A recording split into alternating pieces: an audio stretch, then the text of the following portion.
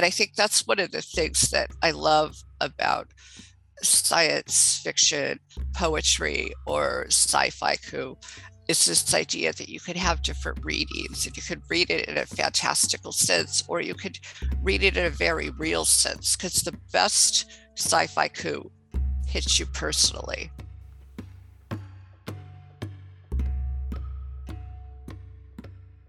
Hello, my name is Patricia, and I'd like to welcome you to episode 7 of the 5th series of the Haiku Pea podcast. Today, I'm very pleased to be welcoming Deborah Piccologi to the podcast for what's becoming her annual workshop presentation. This time, it's Sci-Fi Coup. By the way, did you know that these workshops are also available on Poetry Pea's YouTube channel, usually a couple of days after the podcast is published? There's a wealth of information on there now, and it's all free. Do subscribe and spread the word for me, please. The previous workshop on Kerouac was by Stanford M. Forrester, of Bottle Rockets fame, and it's going down a storm. You should really listen to his podcast or watch the workshop because, of course, it's right like Jack time.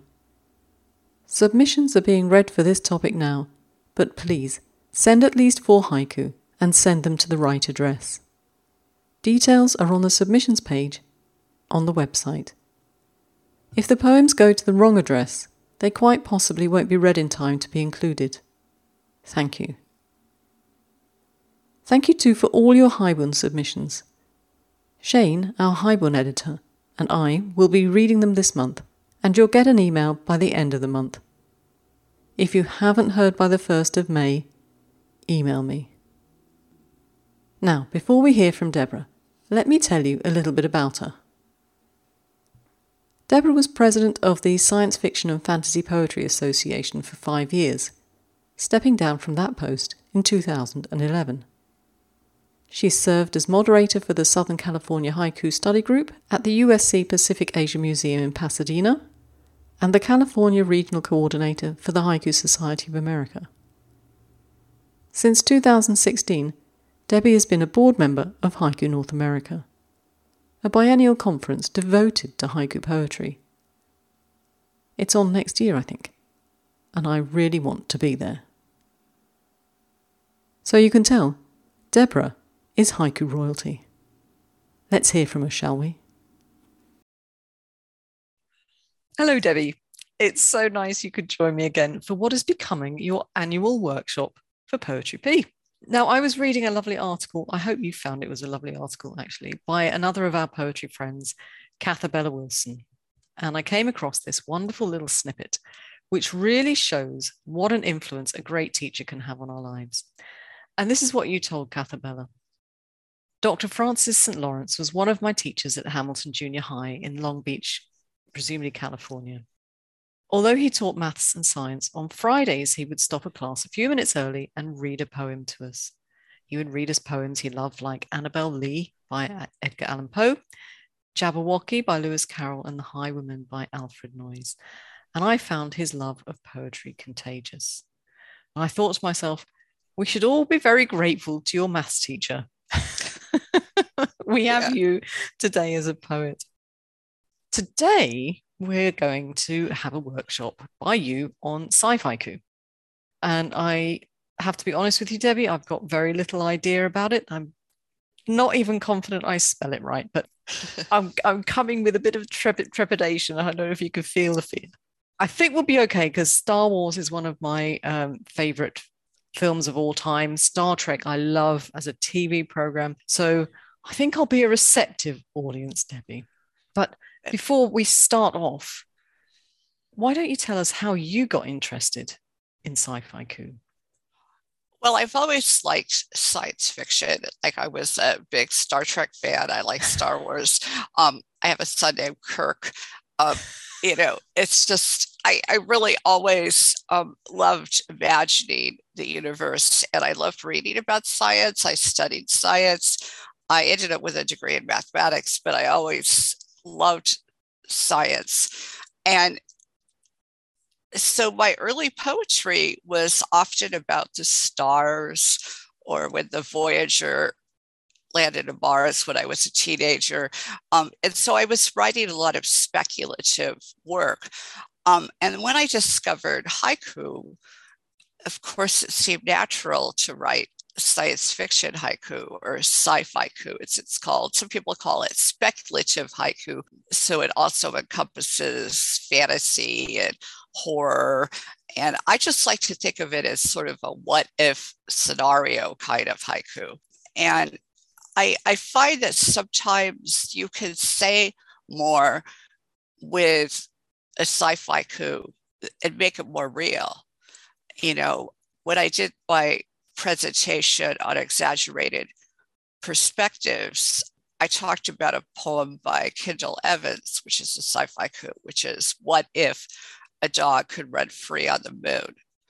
And, you know, I'm imagining Kendall's dog in Norwalk, California in the house. You know, you have to stay in the yard. You can't go free in a city when you're a dog. But if you said, what if a dog could run free in the forest? Well, that doesn't give the whole sense of impossibility of this poor dog, you know, confined. If you say, what if you could run free on the moon? You see the vastness of this empty planet that the dog can run all over. Not that there's much for the dog to sniff or anything, but it conveys that sense of truth, the real truth. And that's what I really love about sci-fi haiku.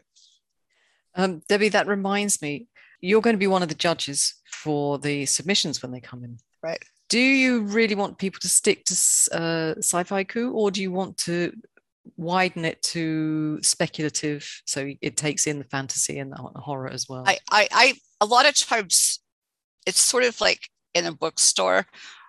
The science fiction section in a bookstore often has horror and fantasy in it. So I really would like to see science fiction, fantasy, horror, and science, like step, you know, just astronomy, you know, and or exploration of our NASA missions. I mean, or Camelot or whatever. You know, I think that sci-fi haiku is used as an umbrella for all of those forms. Sometimes I will refer to it alternatively as speculative haiku. And then, of course, speculative haiku is kind of hard as a name because sometimes sci-fi haiku by nature is more senryu. I will sometimes call it sci-fi haiku, sometimes I call it speculative haiku, but I'm including fantasy and horror and STEM subjects in that, you know, science, engineer, you know, technology, engineering, mathematics. Shall we hit that button and off we go? I hope people enjoy it. I've had the good fortune to be able to have a look at the slides beforehand, so I'm pretty sure they will. Okay, thank you. An exploration of sci-fi haiku. What is sci-fi haiku? As we were discussing earlier, sci-fi haiku is also known as speculative haiku and is a form of speculative poetry. And speculative poetry has several themes: science fiction, fantasy, horror, and STEM, science, technology, engineering, mathematics. And it also is poetry, in my mind, the way I like to describe it, is poetry that explores what-if scenarios. And here are a few examples of science fiction. Martian Greenhouse, The Buzz of the Robot Bees by Carolyn M. Hinderleiter. Or fantasy, Bloody Spindle, Putting Another Princess Under Again by Christina Singh. Or horror, Unfaithful Husband, A Toast to the Flesh-Eating Virus in His Drink by Kevin Durant. And as a STEM example, Firefly Flashes, The World Beyond Boolean Logic by Jay Friedenberg. So if we want to think about what-if scenarios, what if you visited Camelot? What would you see? Moving line of ants, the sword in the stone remains still. What if you had a time machine? Time travel dating, a rejected lover never leaves, by Leroy Garman. What if an asteroid hit the Earth? First snowfall after the asteroid. No footprints, by Ann K. Schwader. What if we sent criminals to the moon? Lunar prison after lights out, a transport's contrail, by Joshua Gage. A haiku should present the truth as if it were fiction. This is a quote I used in my Exaggerated Perspectives talk last year. It was from Yatsuka Ishihara at a conference in Chicago in 1995. And the idea is that the truth, that fiction can sometimes tell the truth more so than the actual occasion. And here are just a few examples. Time travel dining, a good meal is worth repeating. And, I decided to think about Thanksgiving dinner, but it could be a restaurant, a meal that you like so much that you're going to travel back in time to read it again. So, there's a truth in that goes beyond the fantastical nature of time travel dining. Used spaceship lot. Dealer rolls back an odometer 800 million miles, by John J. Dunphy. A lot of is said about used car salesmen and changing odometers, but by placing it on a used spaceship lot, it drives the point home so much more. In-laws at the door. Those panicked moments before I shapeshift, by Julie Bloss Kelsey. And here, if Julie would have said in-laws at the door, those panic moments before I get dressed, or those panic moments before I put on my makeup, or those, but this idea of shape shifting, there's a reality and a truth there that comes across with more emphasis than if you would have used another way of getting ready for those in-laws. Absolute zero. You couldn't have been any colder. Susan Birch. Absolute zero is, of course, the utter coldest that it could possibly be in a thermodynamic state, the lowest point of energy. And in fact, it might even be impossible to truly reach absolute zero. But the bottom line is that and a person could never reach absolute zero because your cells would freeze and become ice crystals. But there's something about, if Susan would have said 32 degrees, you couldn't have been any colder, or 0 degrees, or negative 25 degrees, you couldn't have been any colder.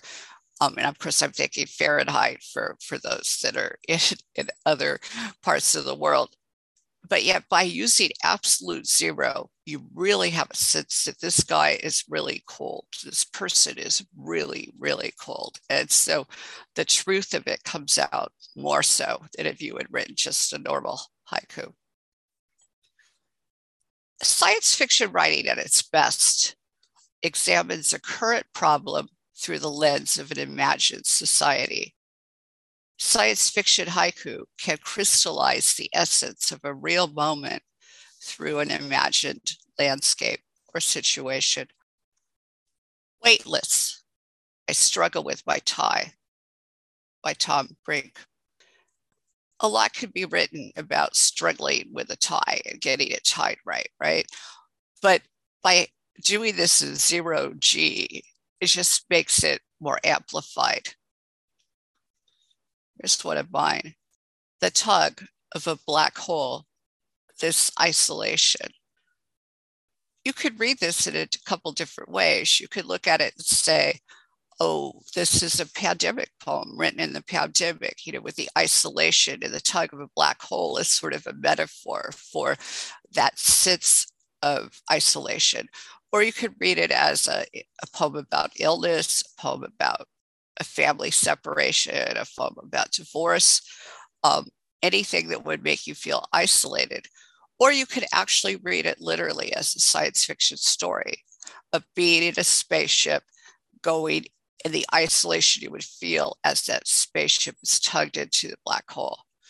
And I think that's one of the things that I love about science fiction, poetry, or sci-fi is this idea that you could have different readings and you could read it in a fantastical sense, or you could read it in a very real sense, because the best sci-fi hits you personally. Green Moonlight, The Engineer Weeps Over a Letter from Home by Joshua Gage. And again, this one is very close to being real, but the only thing that's a little odd is you have green moonlight. So now you're in a strange place, a strange planet. But yet that also makes you feel that you're farther away from home. And so I think it intensifies the emotion of receiving that letter from home than if it had simply been, someplace on the other part of the world. Planet Vaultec, Every Snowflake the Same by Michael Dylan Welsh. And here, there's a lot that's been written about snowflakes falling, and usually they're all different, but yet on this other planet, they're all the same. And there's something about that it just allows you to examine snowflakes more closely, I think.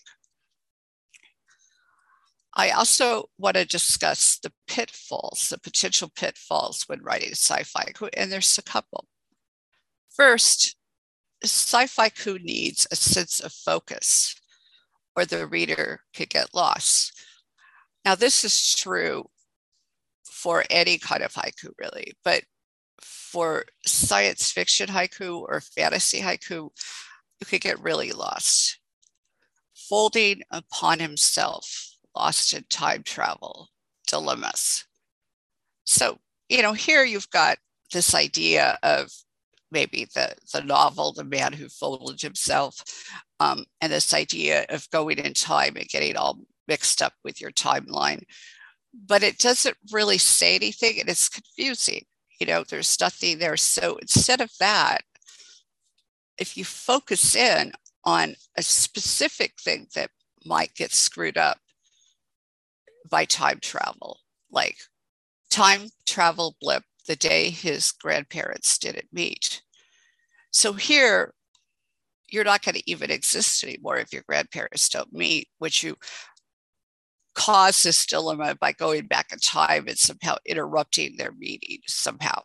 And so by focusing in on this specific incident, it's far more clear than just, time travel dilemmas, because what is a time travel dilemma? So that's the first thing. And there's a lot of concepts. If you're going on a scientific concept, you could get really bogged down in the big picture, and instead of focusing in on what is relevant to the poem. Another pitfall is to set the poem in a place so alien that the reader can't relate. Urgy-Badal, Our Date for Binary Fission Under Double Moon Shadows. So first of all, we don't know what Urgy-Badal is. Is it a planet? Is it a plant? The only thing that might, you might say, okay, energy petal, maybe it's close, so maybe it's a flower. But then you've got a situation where you have people who reproduce by binary fission, place where there's two moons, and it's so alien, there's just no way to relate to this, really. if you wrote something like first blooms, assuming that Urgy betel is a flower, but first blooms being pregnant under the twin moons, here's something you can relate to. It's still in a strange planet because there's double moons, but we understand first blooms. We don't need to know what kind of strange plant they have on this planet other than it's blooming. And we understand what being pregnant is. So first blooms, being pregnant under the twin moons, gives us a place to relate to this poem on a planet with two moons. Another idea might be if you want to focus it on the binary fission, you could say twin moons, my appointment for binary fission. So here we have a sense of the moons, but time passing and appointments and a doctor's appointment or something. So again, you have a way to enter into this strange world. And finally, relevance. It's very important when you're writing a sci-fi haiku because you might read a haiku about a creature or an unknown planet, but what does that mean to us? New planet, the 25 spots of the Zuz. Okay. So I don't know what a Zuz is, but it's some sort of animal, I assume. And we're on a new planet. But what do I get from this haiku? I don't get anything from it, and I'm really not awestruck and wonder because it's such a short little thing. You're not really getting a description of this planet. But yeah, you could change this slightly. You could say, new planet, the 25 eyes of the Zazazazaz. And in that sense, you've got a new planet, a strange place, and you've got 25 eyes watching you. And there's something very creepy about that. But so suddenly you are in this strange planet.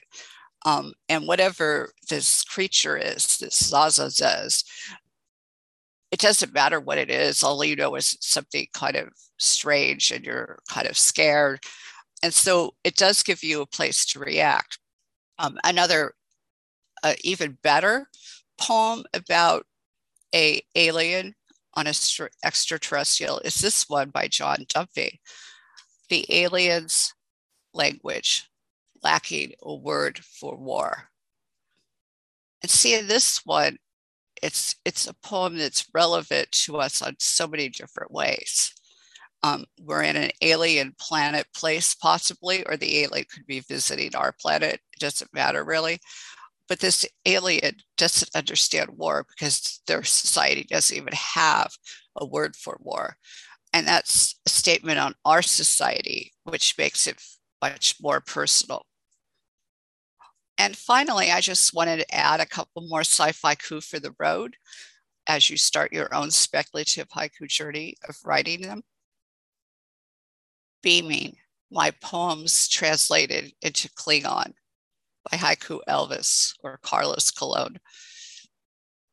Jedi mind trick, the bus driver doesn't ask for my transfer slip by Tanya McDonald.